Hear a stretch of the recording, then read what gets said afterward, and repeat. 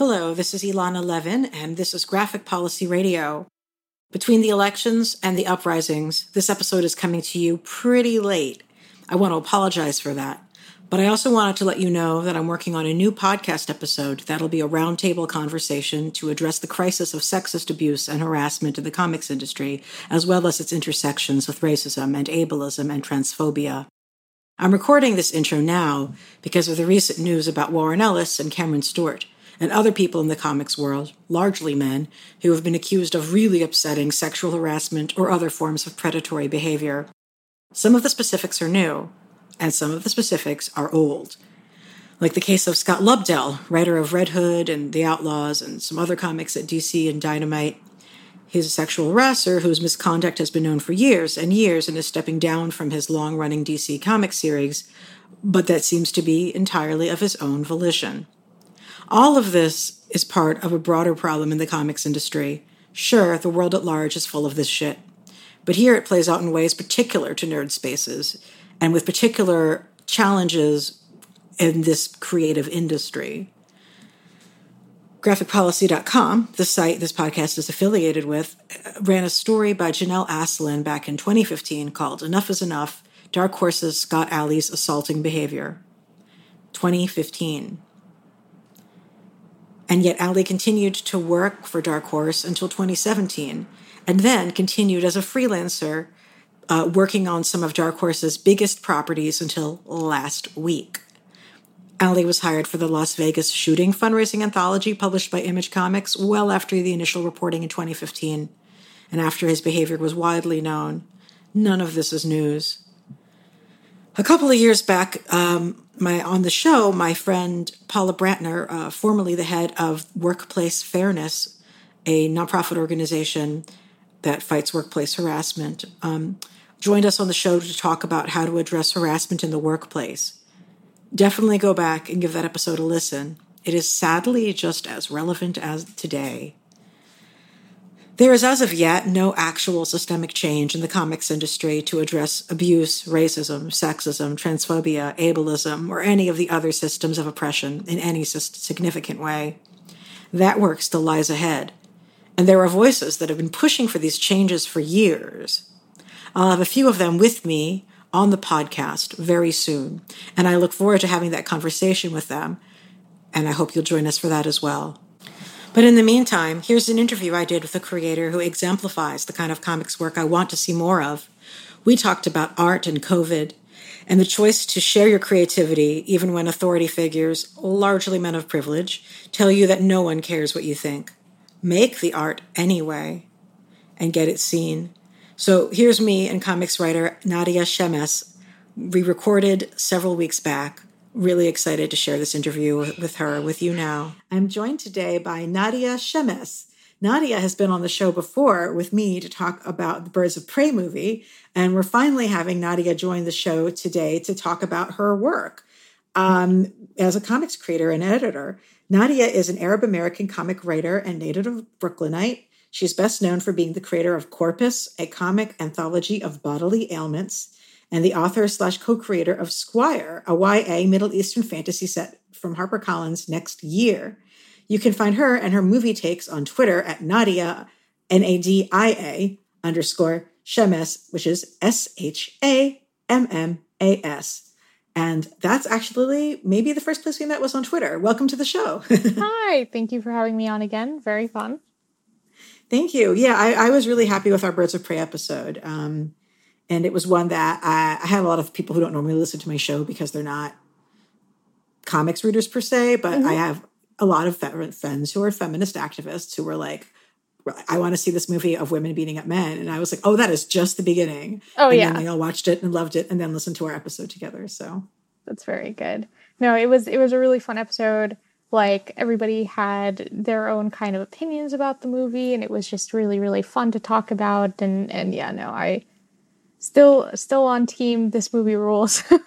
Yeah, totally. I haven't watched it since. I tend not to rewatch stuff unless it's part of like a serious like undertaking or it's been like a long, long time. because there's just so many things I want to see, but I might actually, because my husband still hasn't seen it, so I might actually rewatch it so that he can actually see it. Oh yeah, that's kind of the I actually rewatched it not too long ago, but I rewatched it because my partner hadn't seen it and they wanted to see it, so I watched it with them and they really enjoyed it. Oh, good. Yeah. It's interesting. I mean, there's so much conversation about what folks are watching and rewatching right now, for obvious reasons. And, I feel like there's a lot of new stuff I haven't had a chance to see, but I've gotten sucked into a DS9 rewatch with of everybody I know. I think what set it off is one of my friends said, I need competence porn of leadership making good decisions. Mm-hmm. Mm-hmm. And so he's like, so of course I turned to Star Trek. And I was like, yeah, I can see why that would work right now. Yeah. And in a place where a lot of people are turning to, I mean, it's blowing my mind how many people are watching Contagion or Zombie. I am one of those people. You are, exactly. And so I wanted to sort of talk to you as someone I am like going to my like competent leadership porn, which is like, I don't even really believe in competent leadership as a thing in the real world, but like I'm going to watch my competent Star Trek leaders have like complicated politics on a shopping mall in space. But you're going to the hard stuff right now. And that's not a huge surprise for me, given the kinds of stuff you write about also. What is the appeal of reading and watching COVID adjacent stories in the media right now? I think I've always kind of been a big fan of catharsis. I'm definitely that person who, when I'm feeling sad, I just want to hear the saddest song that I can find. I just want to just crawl into that just visceral place of horribleness. I guess because, I want to feel it completely. I think that I am a person who, I'm a person with an anxiety disorder. Often I am kind of I'm often analyzing myself, and I'm often kind of trying to see the logic in what's happening in front of me and kind of managing myself and managing my reactions to things. So sometimes it actually feels good to just kind of be like, no, just feel the full extent of it and be there. And then also, this is kind of my relationship with horror I've talked about before, but the thing with that kind of media is that it always ends, right? Like Contagion has an end.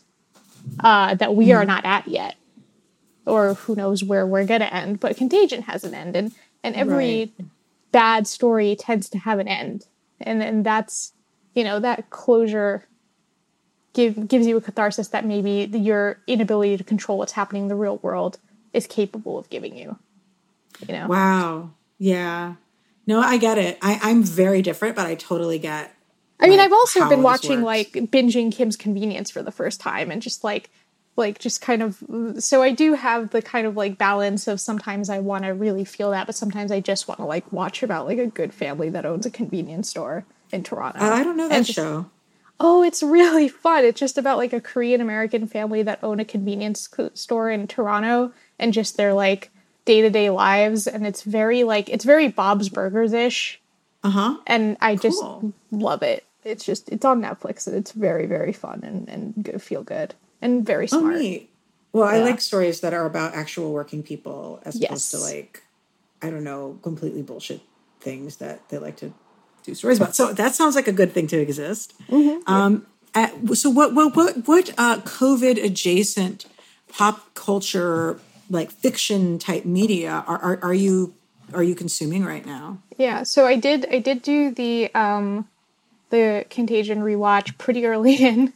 I did start watching. I wasn't really very familiar with zombie movies, but for some reason I started watching a bunch of zombie flicks, especially with my friend who I believe you also know, Vita Ayala.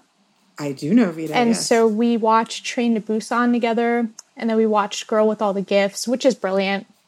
And then I think the next one on my list is It Comes at Night. But I think the big one for me, the one that I was I need to rewatch this, was Chernobyl. Oh wow. Yeah. Yeah, I could not watch that the first time, let alone again. So. Yeah. But it looked like an amazing piece of media. Oh, it was. I genuinely think it's probably my favorite like mini series type thing that I've ever seen in my life. I think that it's I think it's the tops for me. I really, really, really enjoyed it. I enjoyed everything about it. And also it was very interesting to watch with my partner because my partner is actually from Russia. And they hadn't seen it before, and it was my second time, rewatching it. So we kind of went down the rabbit hole together. And also, at least with the rewatch, I got to get some, introspection on what my favorite show. So that was nice. But yeah, so I guess for the kind of COVID adjacent stuff is I started watching zombie flicks, which wasn't really a thing that I was very interested in. Oh, and then so I would recommend Girl with All the Gifts for people who are looking for some good zombie movies. It's like it's a UK one. It's probably one of the better ones that I've seen in that genre. But yeah, no. So yeah, I think I want to. And also, I'm sure a lot of writers and readers are like this, but you can sometimes when things are happening to you as a young person, or you can contextualize it by, it being a story. Like, it's almost like I find sometimes when I'm having a really hard time, I will write back the events that are troubling me back to myself as if I am telling them to another person or another reader. And it kind of putting it in a narrative makes it clearer to me and a little bit more easy to manage. So I think that's something that I've always done, even when I was a kid, is just kind of write out the hard parts. And so I think so I tend to do the same thing when things are really rough. I just reconsume that because if it's in a narrative, I can make that work. I can make sense of it. Well, that definitely gives a lot of insight into how and why you launched Corpus, which is a big anthology that you developed, and I'd been hearing about for a long time. Tell us about what that is and how it came to be. So Corpus is a comic anthology of bodily ailments in the sense that it's an anthology about physical illness, mental illness, healthcare experiences, and then all of the weird little spaces between. It's also, I wanted to kind of give a platform to disabled creators to also tell stories that may not necessarily be about their disability, but that still center people who are like them. And I think that I went in, it was my first project ever in comics, which looking back on it is absolutely wild because it's 300 pages long. Yeah. And it's like, it is quite a corpus. It is quite a corpus. Yeah. And I mean, the title was so perfect for it because, I did want it to kind of be like a mishmash of just a lot of different pieces that all have to do with issues of the body and healthcare. I didn't really want to put a limitation on what healthcare story. But yeah, so ultimately I'm type 1 diabetic, and around the time that I came up with Corpus was the very end of 2017. I had graduated college. I had like at the end of 2016, I had just lost my first job out of college. And I was trying to break into comics with no avail and totally devastated. I had done Marvel editorial internships, but other than that, I just could not find my way in. So I had decided, like, you know what? I want to make a project. I want to make something personal to me. And then around that same time, we were kind of the healthcare conversation was happening for the first time in the Trump administration, where they were talking about, cutting back Obamacare or, the Affordable Care Act. And I remember this thing that Paul Ryan said, where he said, why should the healthy have to pay for the sick? And that statement was so, mind-boggling to me because, one, I was like, do you know who's sick? Everyone. You know what I mean? Like, I think that when we talk about disabled people, that framing makes it kind of like a dehumanized horde of people who are sitting at home waiting for your money, when often disabled people are, forced to work through their disability. So it just kind of, it blew my mind. And then the other thing was just the assuredness of I will always be healthy in that statement. Right. And I realized that, if there's one thing I can promise anyone, it's that you will get sick and you will die. And we live in a country where, especially now, I think we're seeing kind of the effects of this, where if your employment and healthcare are tied together, it can't just withstand anything. It just takes one economic problem to completely ruin your life, one health problem out of nowhere to completely ruin your life. And the thing about people that I'm realizing is that you don't really think it's going to be you until it's you. And I think that maybe disabled folks, or even just marginalized folks in general, probably have a better sense of the way that kind of danger is, the idea of safety is simply that, it's an idea. So, yeah. So anyway, all of this was kind of, I was getting really annoyed with the kind of national conversation. I was annoyed with my personal life, and this came together, and I was like, I'm going to do Corpus. And, because I want to tell my story, and I'm sure there are other, and, there are no diabetics in fiction. I'm tired of this. I'm sure there are other people who are also tired. Let's see if I can find them. And then I found them. I found a bunch of them. A big part of this was, I did an online launch. I made like a WordPress and stuff, and I opened submissions, but also I went to New York Comic Con and I printed out flyers, and I handed out those flyers to literally anyone in Artist Alley or anyone ever. I mean, I literally handed these flyers. Like, I remember I handed a flyer to like Tom King, the poor man, and just was like, here, submit to my anthology. I'm no one. That's what I mean? awesome. Like, so, But yeah, I handed that flyer out to like anybody of any kind of vibe. I was like, give this a shot. And I met, I think like 80% of the people who I'm friends with right now in this industry through just doing that. Chaotic energy style. That's amazing. It's just like very like brave and like taking things into your own hands and showing vision, Yeah, I hope so. I mean, I think I just was like trying very hard to just make it happen. I knew I kind of was all in on it. I was like, this is my last shot at comics. Like, this is not working out for me, and it doesn't work out for a lot of people. And if I can, and then also I started getting, as the project grew, I got buoyed by the enthusiasm that the people who were part of the project had for it. And I realized that like, oh, this is I always knew it was bigger than me, but it was very much like, oh, this is bigger than me. I have to do a good job. Yeah.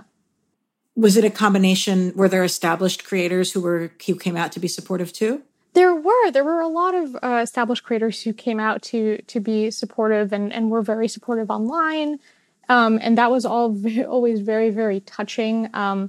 I remember I got just a lot of signal boosting. I remember, like Erica Henderson, Chip Zdarsky, like all these people were very, and then of course there were a lot of established people who actually came on and worked on the project, like Chris Sabella and Teenie Howard, and Ryan Katie and Vita themselves. And it was just, it was really, and Ram V and just like a million people whose work I really, and Maddie G, just a lot of people whose work I really respected, who I, did not think would say yes, ended up saying yes and signal boosted and supported the project. And that meant a lot to me as somebody who, didn't always have the easiest time like finding a community growing up.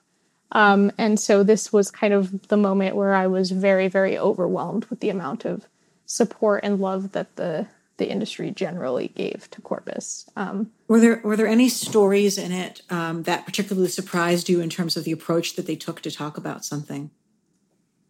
I think that one of my favorites in the book. Well, one I remember that actually Maddie G had originally that wasn't the story that they pitched, and then they kind of decided to change it, and I was totally on board. for that. He originally pitched a story about a time that he licked a subway pole and got thrush mouth. Ooh. And which, like, with his style would have been sick. Like, it would have been a wild comic. And with his, like, really, like, bright, you know, in-your-face style.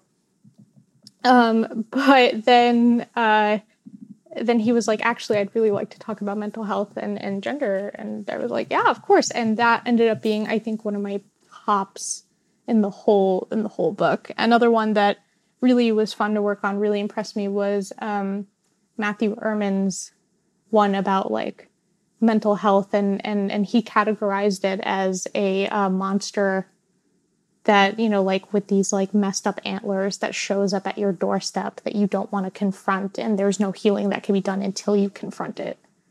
And about kind of coming to terms with the fact that you do need to basically admit that you need help in order to be helped. And I thought that it was very painterly and moody and really beautiful. So I remember that being, like, a particularly gorgeous one.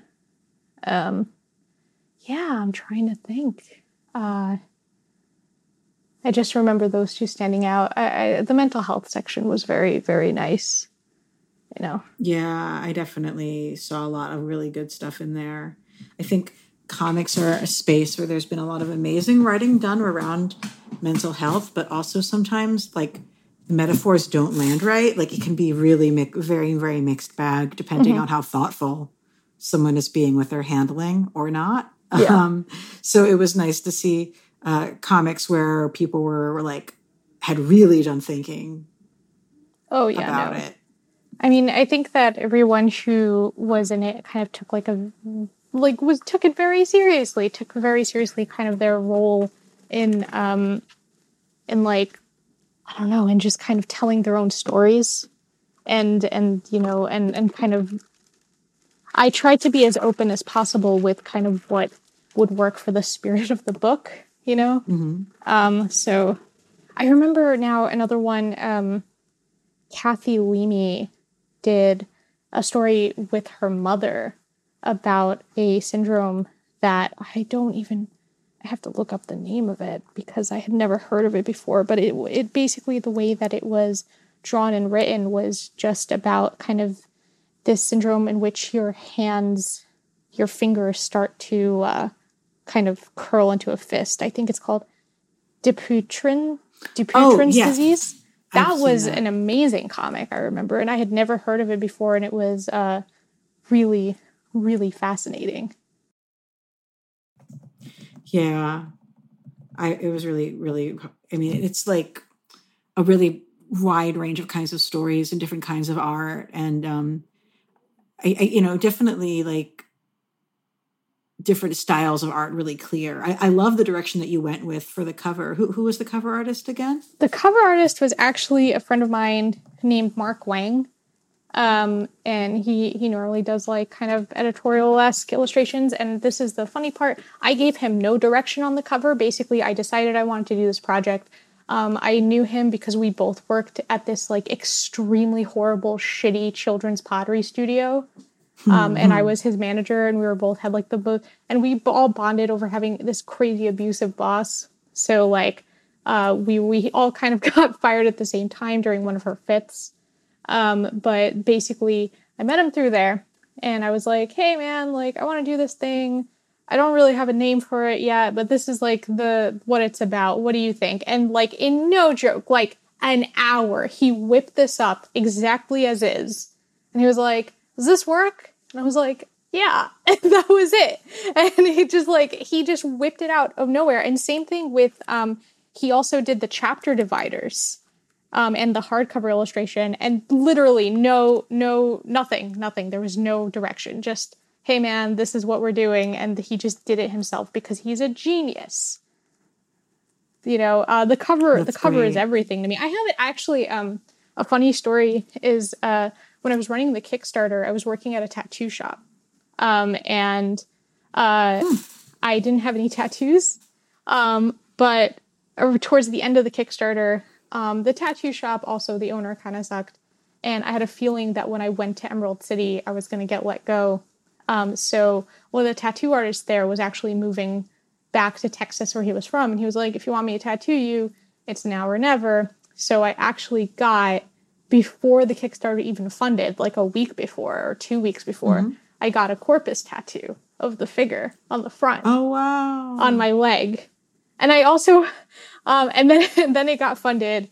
And then I put up a picture of it on, I think, Twitter or Instagram. And then Mark Wang was like, oh, dope. And I realized that I had completely forgotten to tell him that I was going to do this. So he just found out that, like, his art's tattooed on me through, like, online.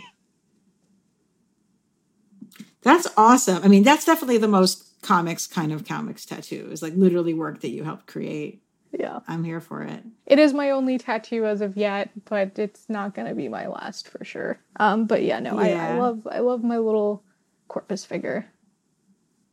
Well, I can't believe that you worked in a tattoo shop without having tattoos, but my mind is blown.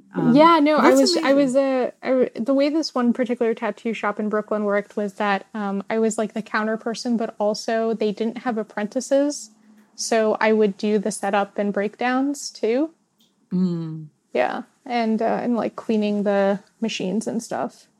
Well, it's definitely a job that makes you think about bodies a lot. It's like the intersection between bodies and art body art. Wow, that's kind of corny, but I'm sorry. No. I didn't even think of that till just now. I'm like, yeah, that's actually very true. I definitely. Oh, you had the tweet where you said, "What is the tattoo you're planning on getting as soon as that's something that we can do again?" Yes. Oh my gosh. So now you've been converted and you're a comics tattoo person. Well, how did you become a comics person? Like, how did you start getting into reading comics in the first place? So I kind of, besides kind of grabbing Archie and Sabrina comics from like grocery stores whenever my parents were around, I started kind of buying my own comics. There was a comic shop that was like 2 blocks from my house. And I saw this, I was like a miserable little 14-year-old who was like super, emo and stuff. And I saw these Sandman bookends and they were gorgeous. And I wanted them for my birthday, even though I had no touchstone for what they were. So my dad bought them for me for my birthday. And then I was like, the front counter guy, his name was Matthew. And he was like, yeah, well, you should pick up the comics sometime. And then I started saving up my, I used to do a thing in high school where I would just, sometimes skip lunch and save that money and buy books. Yeah. And usually I bought books because there was a Barnes & Noble across the street from my school. But this time I decided to save up and buy a trade of Sandman. So the first comic I read was Sandman when I was 14. And then I took a hard turn and read the Scott Pilgrim series. And then I took another hard turn and read Watchmen. And then I started reading a bunch of like cartoonist stuff, just like Dan Clowes and Adrian Tomine and that kind of thing. And then eventually the same guy, Matt, was like, well, if you're getting tired of just reading indie stuff, there is some good superhero stuff. So then around the time I was like 16-ish, he handed me Marvels by Kurt Busiek, and then Kingdom Come after that. And then he just slowly started plying me with comics. And then at some point, when he realized how broke I was, he just let me sit in the back and read comics all day, whatever I wanted off the shelves. So I literally dedicated my comics career to Matt, who worked at Galaxy Comics in Bay Ridge. Because he full on let me just, read what I needed to develop a taste for comics. And then from there, when I was in college, I applied for Marvel internships.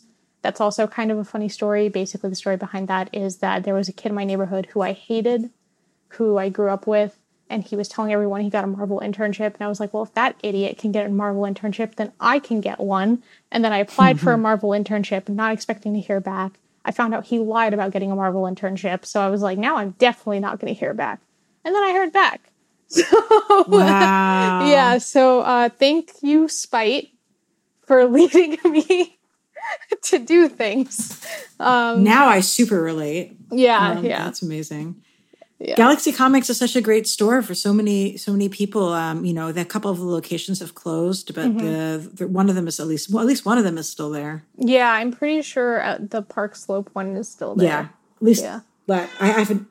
Sorry, my cat just shared an opinion. I haven't walked that far north yet since shit's gone down, but I assume that they're still there. Like, yeah. Yeah. I mean, when they might be able to open again. Yeah, hopefully, But yeah, no. So that's kind of how I got started with comics. Is just kind of the kindness of a comic book store manager, and just kind of being really attracted to the extremely goth energy of Sandman.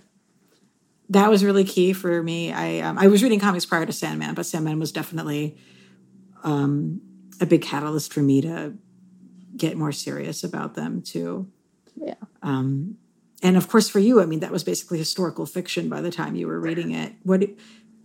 How did you feel about sort of like the very, very like late 80s, early 90s-ness of the material? Was that like a big draw for you too? It was a big draw because I was, I was like, I loved those old Vertigo comics. They were kind of the first thing I picked up as a teen. As I read Y the Last Man, and I was really just, I really loved it, and especially with, I've always been a mythology kid. Like I've always been really into mythology. Yeah. So that was another thing that Sandman kind of did for me, was that, kind of pulling from mythology, and also just like the weirdness and like the sexy Lucifer. And I was like, hell yeah to all of this.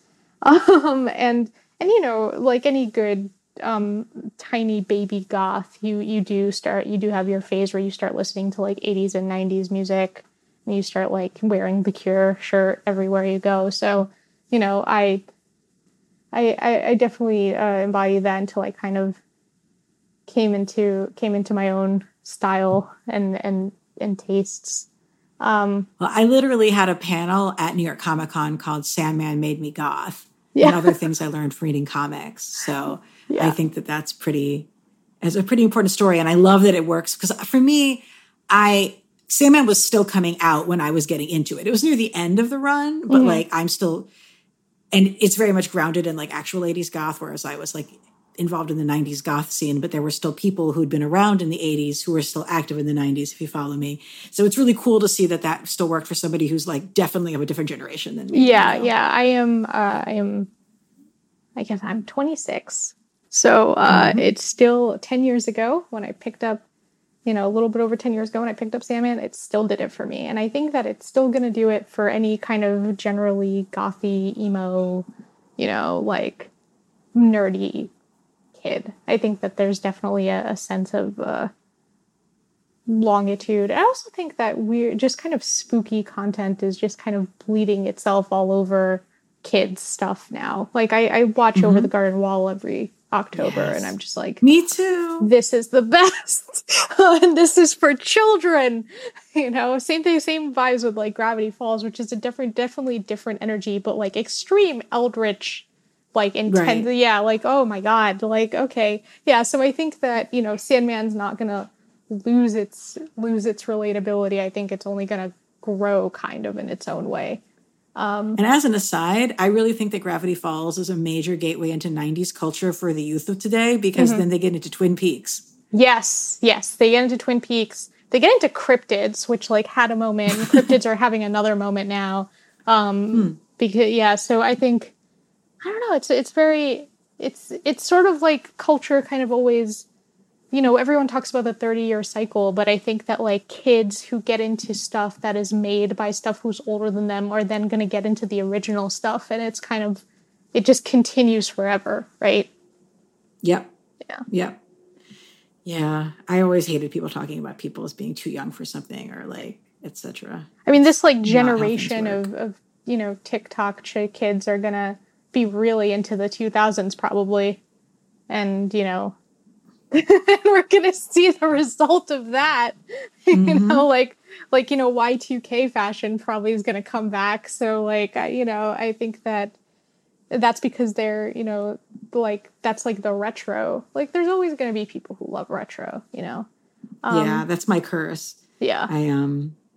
like I'm very much aware of how that informs my tastes. Mm-hmm. I mean, and as someone who's making your own art, you're definitely not falling into just that at all, though. Yeah, I think that there is definitely, I have thought about this a lot, where I thought about kind of what is the comic that made me go, I'm going to write comics. And for me, I think that comic is Day Tripper. Because I was going through a real crisis when I turned 19, where I suddenly got real hardcore confronted with like, oh no, adulthood. And I started getting really freaked out about like how fast it felt like life was moving, which is hilarious. But, I can't go back and tell 19-year-old me like, oh man, just wait. But Day Tripper helped me a lot. And that was the first thing that made me go this is a thing. Like, this is a real thing. And I want to do it. And then I think something that I do that is important, though, for me to talk about is that when I was in college, I entered a creative writing program that completely destroyed my confidence in my own writing. Oh, yes. Let's talk about that. And I had a pretty awful professor. He had a very narrow sense of what he thought valuable writing was. The stuff I did not fall into that. I originally, and then I thought like, okay, I'm going to get serious. I want to be a poet. And I was in the poetry program for a while, and I still love poetry. And it still means a lot to me, and I still write. But that program was like everyone in that program was just so different than me. They were all like, it's a poetry program in New York, in Manhattan, right? It's going to be all like trust fund kids. It's just a really different culture, and like also like extremely like male dominated. And, I know that we have this conversation about comics, but like in poetry, it is the classism and the like sexism is so intense. It's worse. It's 1,000 times worse. So I really just grew to hate writing, and I grew to hate my own writing, and I just completely, and I left the poetry program. I transferred to Brooklyn College. I finished up in Brooklyn College, which was the right choice for me. And then even if I graduated like a year late because of the transfer, but still the right choice. I basically was like, you know what? My voice is not valuable, but other people's voices are valuable. And I want to work in publishing to help other people get their voices and stories out. Definitely working through Corpus made me go like, I love this. I love editing. I love helping people, but I've got stuff I want to say. And then so working through Corpus definitely was a big shift of like, well, it seems like I've got a lot that I need to say. So maybe I should try again. And so that was very healing, kind of the process of doing something for myself, completely self-published. I mean, it took years off my life, no doubt. Self-publishing, as hard as you think it is, if you self-publish on this scale, it is harder than you imagined. So everybody out there, like, just get, who wants to do an anthology. I support anyone who wants to self-publish, especially people who want to do and organize something together. But like, be ready. It takes it out of you. But nonetheless, it is totally worth it because you basically learn like, yes, I am capable. Yes, I am valuable. Yes, I can do this. And if I can do this, then like, what else can I do? So, Corpus was the healing in a lot of ways. That's so amazing. Yeah, I really wish I could reach through space and time and beat up the poetry professor who did that. And it's not like it's a super rare thing. There's a lot of people in, teaching spaces who do that kind of shit. It's interesting because like medical needs are like a huge part of my own story of how I ended up like not working in the arts professionally. Namely, excuse me, my cat is showing a lot of opinions. Namely, I'm old, and we didn't have Obamacare yet, not for some long time. And so if you wanted to have health insurance ever, you needed to have it from your job, and you could never have any gap in your coverage. And because I couldn't risk not having health coverage, because I'm not delusional, one of those people who thinks they'll never ever be sick, nor who has any issues to start with, it was working in those fields was just not an option for me. Yeah.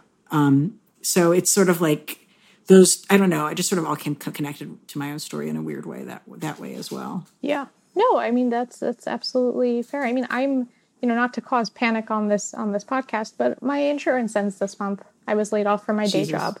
So, right. That is something that has 100% been laying over my head. And also it has kind of really made me question my relationship with the country in the sense of I am a native Brooklynite. I put it proudly in my bios. I love where I'm from.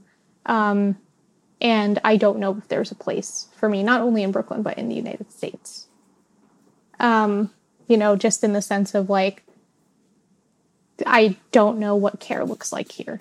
Right. So I'm in a place where I'm definitely reevaluating kind of my relationship to my body and also my relationship to the body politic of this country and, what it means to kind of feel a little bit like you've been left to the wayside. Right. So yeah, no easy answers there. We'll have to come back to that one. Well, I mean, I'm always a bit of a dead horse, which is that like your personal problems are political. I mean, yes. I'm not saying this to solve your wish, but to show everybody's personal problems are actually broader political problems. And the solution is organizing, which of course is not a solution for like needing health insurance immediately. But that's how I process stuff, right? Oh yeah, for sure. You mentioned like you're someone who's like, I'm going to go listen to that sad music. I'm like not capable of listening to that sad music. I'm only capable of expressing anger, and I channel that through political work. So there you go. And, we need that. I mean, I definitely channel a lot of my political anger through my writing work, as you can probably see from my body of work and what I'm doing. It's all really intense. I would like to talk about your comic about Palestine, speaking of which. Yes. Which is gorgeous, really gorgeous. Who's the artist working with you That's on that? Natasha Alterici. She is the writer and artist and now mainly writer on Heathen from Vault, which is amazing. Yeah, Heathen is gorgeous. And and has been on the show before, actually, back a long time ago. Wow. Yeah. Back when our audio quality sucked. But you should totally go listen to it anyway, because it was a good interview. Where was I going with this? Oh, yeah. So that's great. I'm glad you guys were able to team up on that. How did that comic come together for you? It was really very much it's not an autobiographical story of yourself, but it's a story of your family. Yes. So for those who don't know me or this is your introduction to me, I'm Palestinian American. I made a short comic that was originally part of a charity anthology called The Good Fight.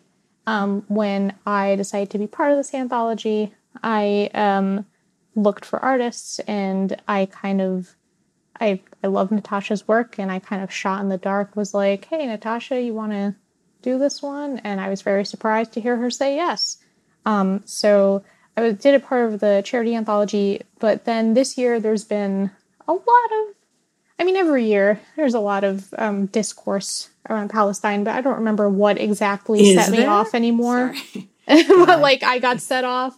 And I decided to kind of print it myself, take this, it had been over a year since the anthology had been published. So I decided to print it myself and also to pair the short comic with a bunch of interviews that I had done with a lot of Palestinian creators who I know. And they kind of range all over filmmaking and game dev and comics and illustration and poetry.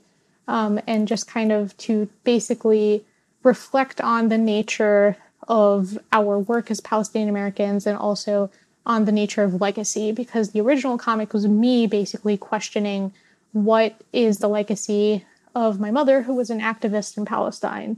What does my activism look like in America as a Palestinian American?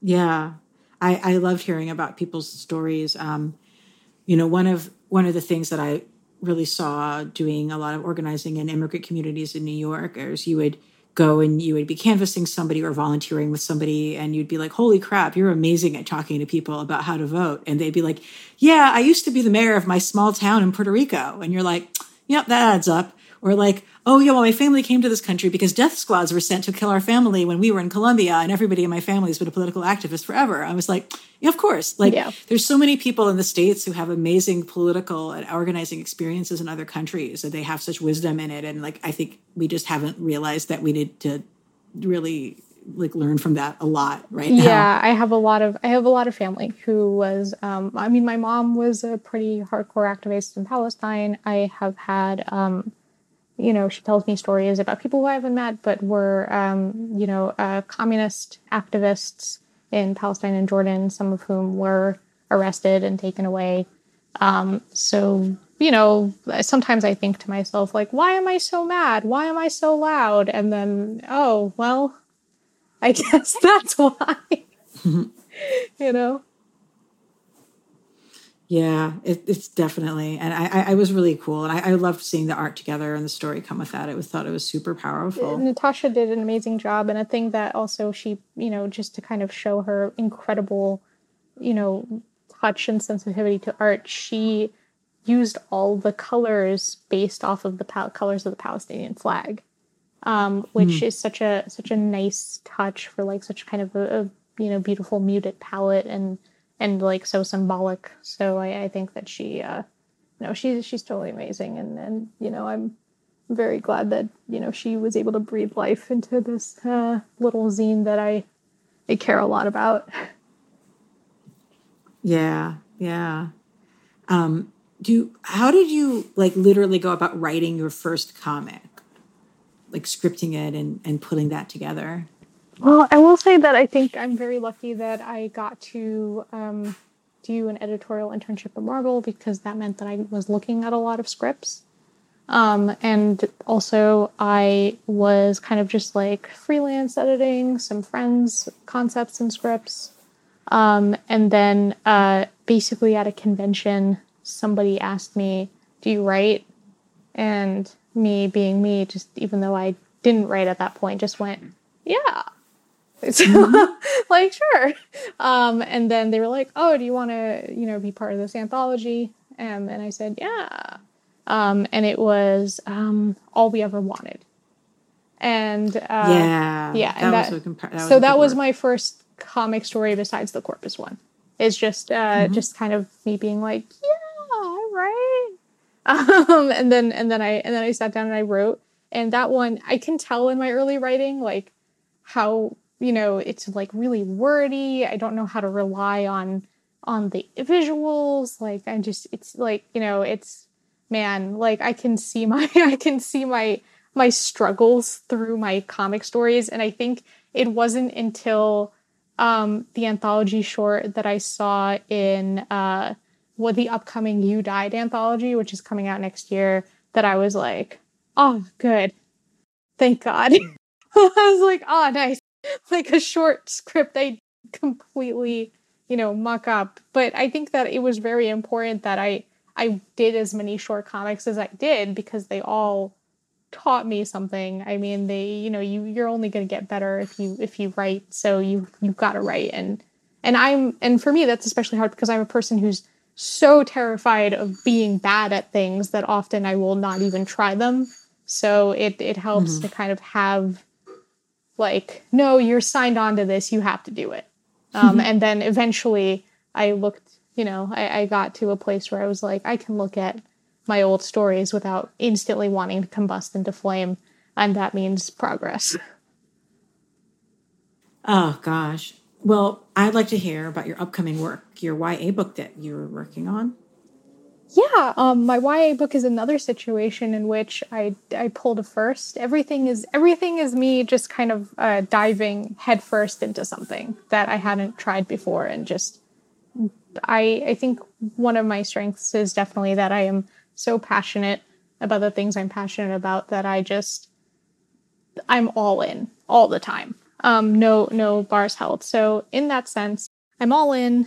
And I'm very passionate about the things I'm passionate about. And in that sense, Squire was fun. So basically, Squire is a YA Middle Eastern fantasy in the sense that it is set in a Middle Eastern inspired world that is not our world. And it's about this young girl named Isa, who is part of a subjugated class that was recently conquered in a not too far off war by a larger empire called the Beit Saji Empire. And in that she's a second-class citizen. She cannot, any Ornu cannot own land. They can't vote. But one of the ways out of this is to join the highest order of the military, which is the Knights. And she basically decides to join the Knights in order to kind of make a better life for herself. But as there are active tensions between the Ornu and the Beit Saji, she hides the fact that she's Ornu. So the story follows her as she begins her journey into becoming a knight, while hiding kind of the cultural group that she's from. And, a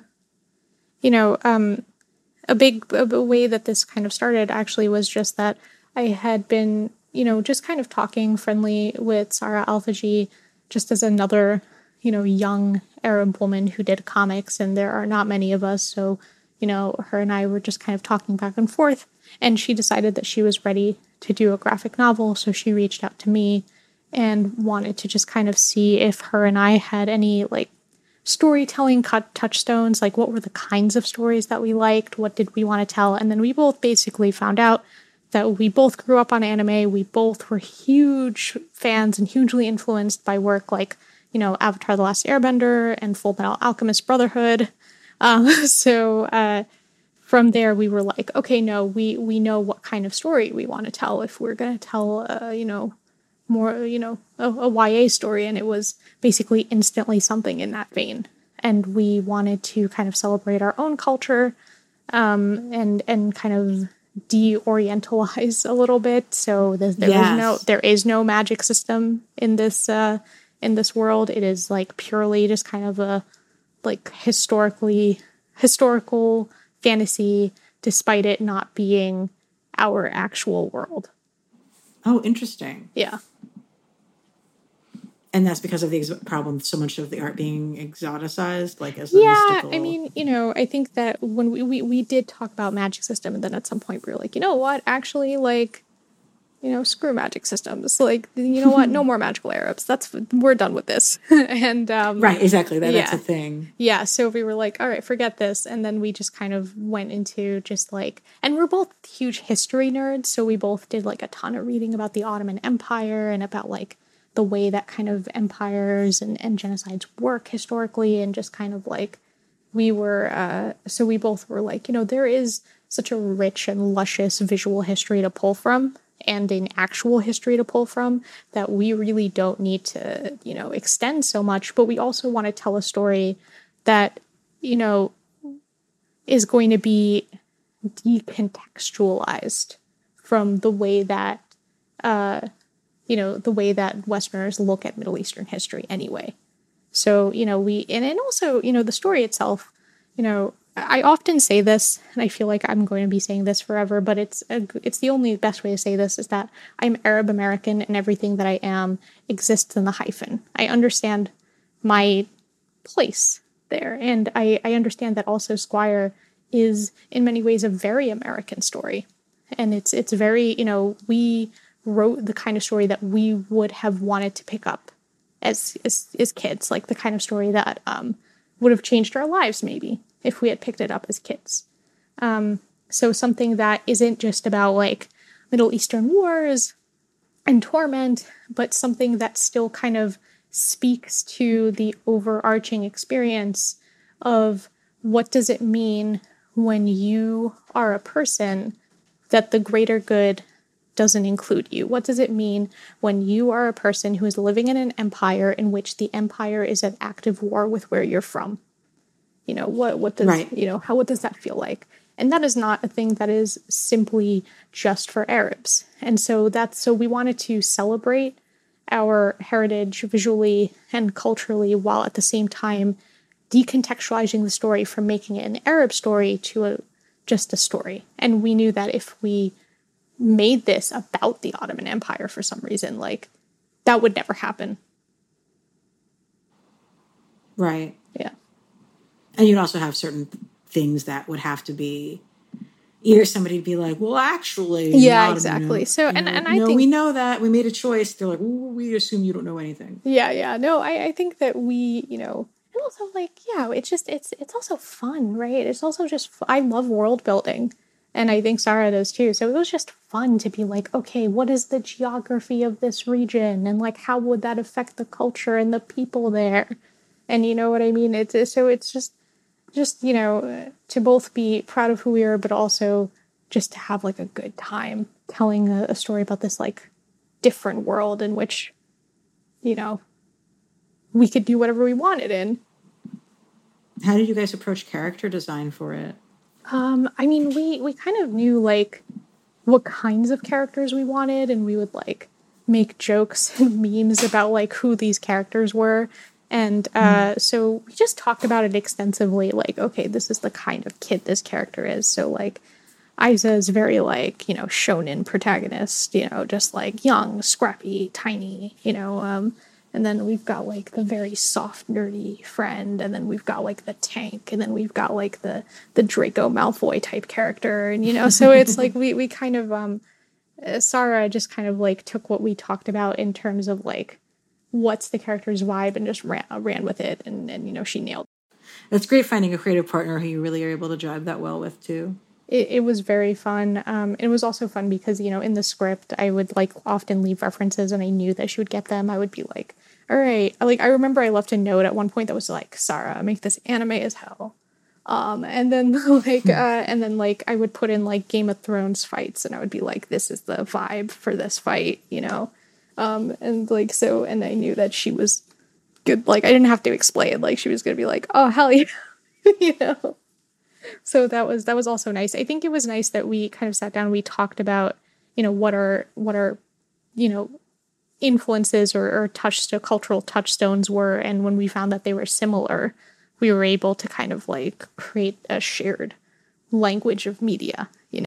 Well, I'm really looking forward to seeing the book when it's out. We'll have to have you back to talk about it at that point. Thank you. It's coming out next year. And you know, I'm very happy about that. So, I'm excited for people to kind of see it. It is my first graphic novel. It's Sarah's first graphic novel. So it's, you know, it's really exciting.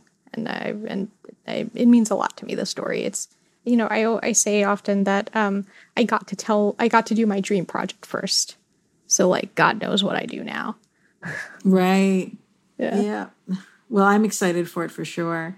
Well, I know that a lot of indie creators are always great at making suggestions for other stuff folks should be picking up. Would you have any suggested additional comics reading, especially for folks in the COVID situation we are in right now? Oh man, that's a great question and a tough question. I mean, I feel like, what am I thinking? I mean, I guess like I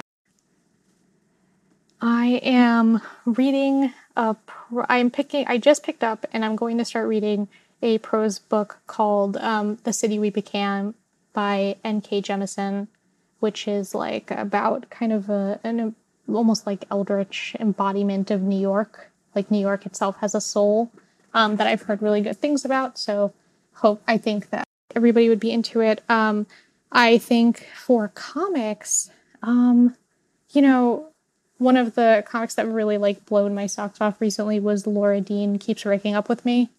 That's kind of a perennial, I think that's going to be a perennial recommendation for me. Mm-hmm. Is like, everyone should read that comic. It's beautiful.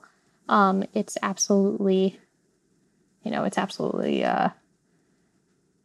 just stunning. It's like beautiful. It's beautiful storytelling. It's really interesting. And it's just, you know, I think next level artistry. This is where I'm going to just completely blank because I've just been watching movies and TV. And also, most of the reading I've been doing has been relating to the other projects that I can't talk about yet. So I'm like, okay, I've been doing a lot of, I guess, like, hint, hint, I've been rereading Neuromancer and Akira. Both are great. Check them out. You know, so I'm like, okay, yeah, so most of the stuff that I've been reading has been in the vein of stuff that I am also doing. So like I haven't been reading anything too exciting or something that I haven't, you know, read before. So I'm just gonna go, you know what, Laura Dean, it's awesome. There's a lot of great comics coming out from people who I know, and I know it's gonna be great because I know their work. And like Trung Le Nguyen is his book The Magic Fish is coming out this year, It's incredible. Everyone should buy it.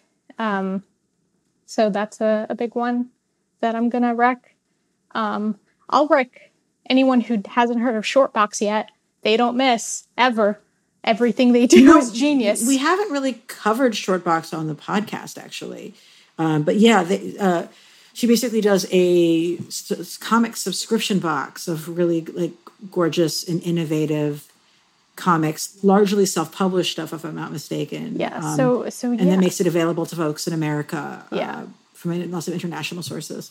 Yes. Actually, something I read recently, and this is for the adults in the room, but oh my gosh, hold on. I'm like literally pulling up just to make sure that I have the author's name, but it is a short comic. Because I think short self-published comics are definitely where I think, it's not where I think the most innovation is happening, but like I see some really exciting stuff in like short self-published comics. So definitely Shortbox for that is great. And then also a erotic comic called Sasha from the Gym recently came out by Otavia Hekila. I'm very sorry. They're at Claystorks on Twitter. And he came out with this comic, which is a 64 queer adult comic. And it's amazing. Amazing. So if anyone out there is looking for that kind of content, Sasha from the Gym, it's amazing. I really, really inspired. Thank you. And where can our listeners find your work online?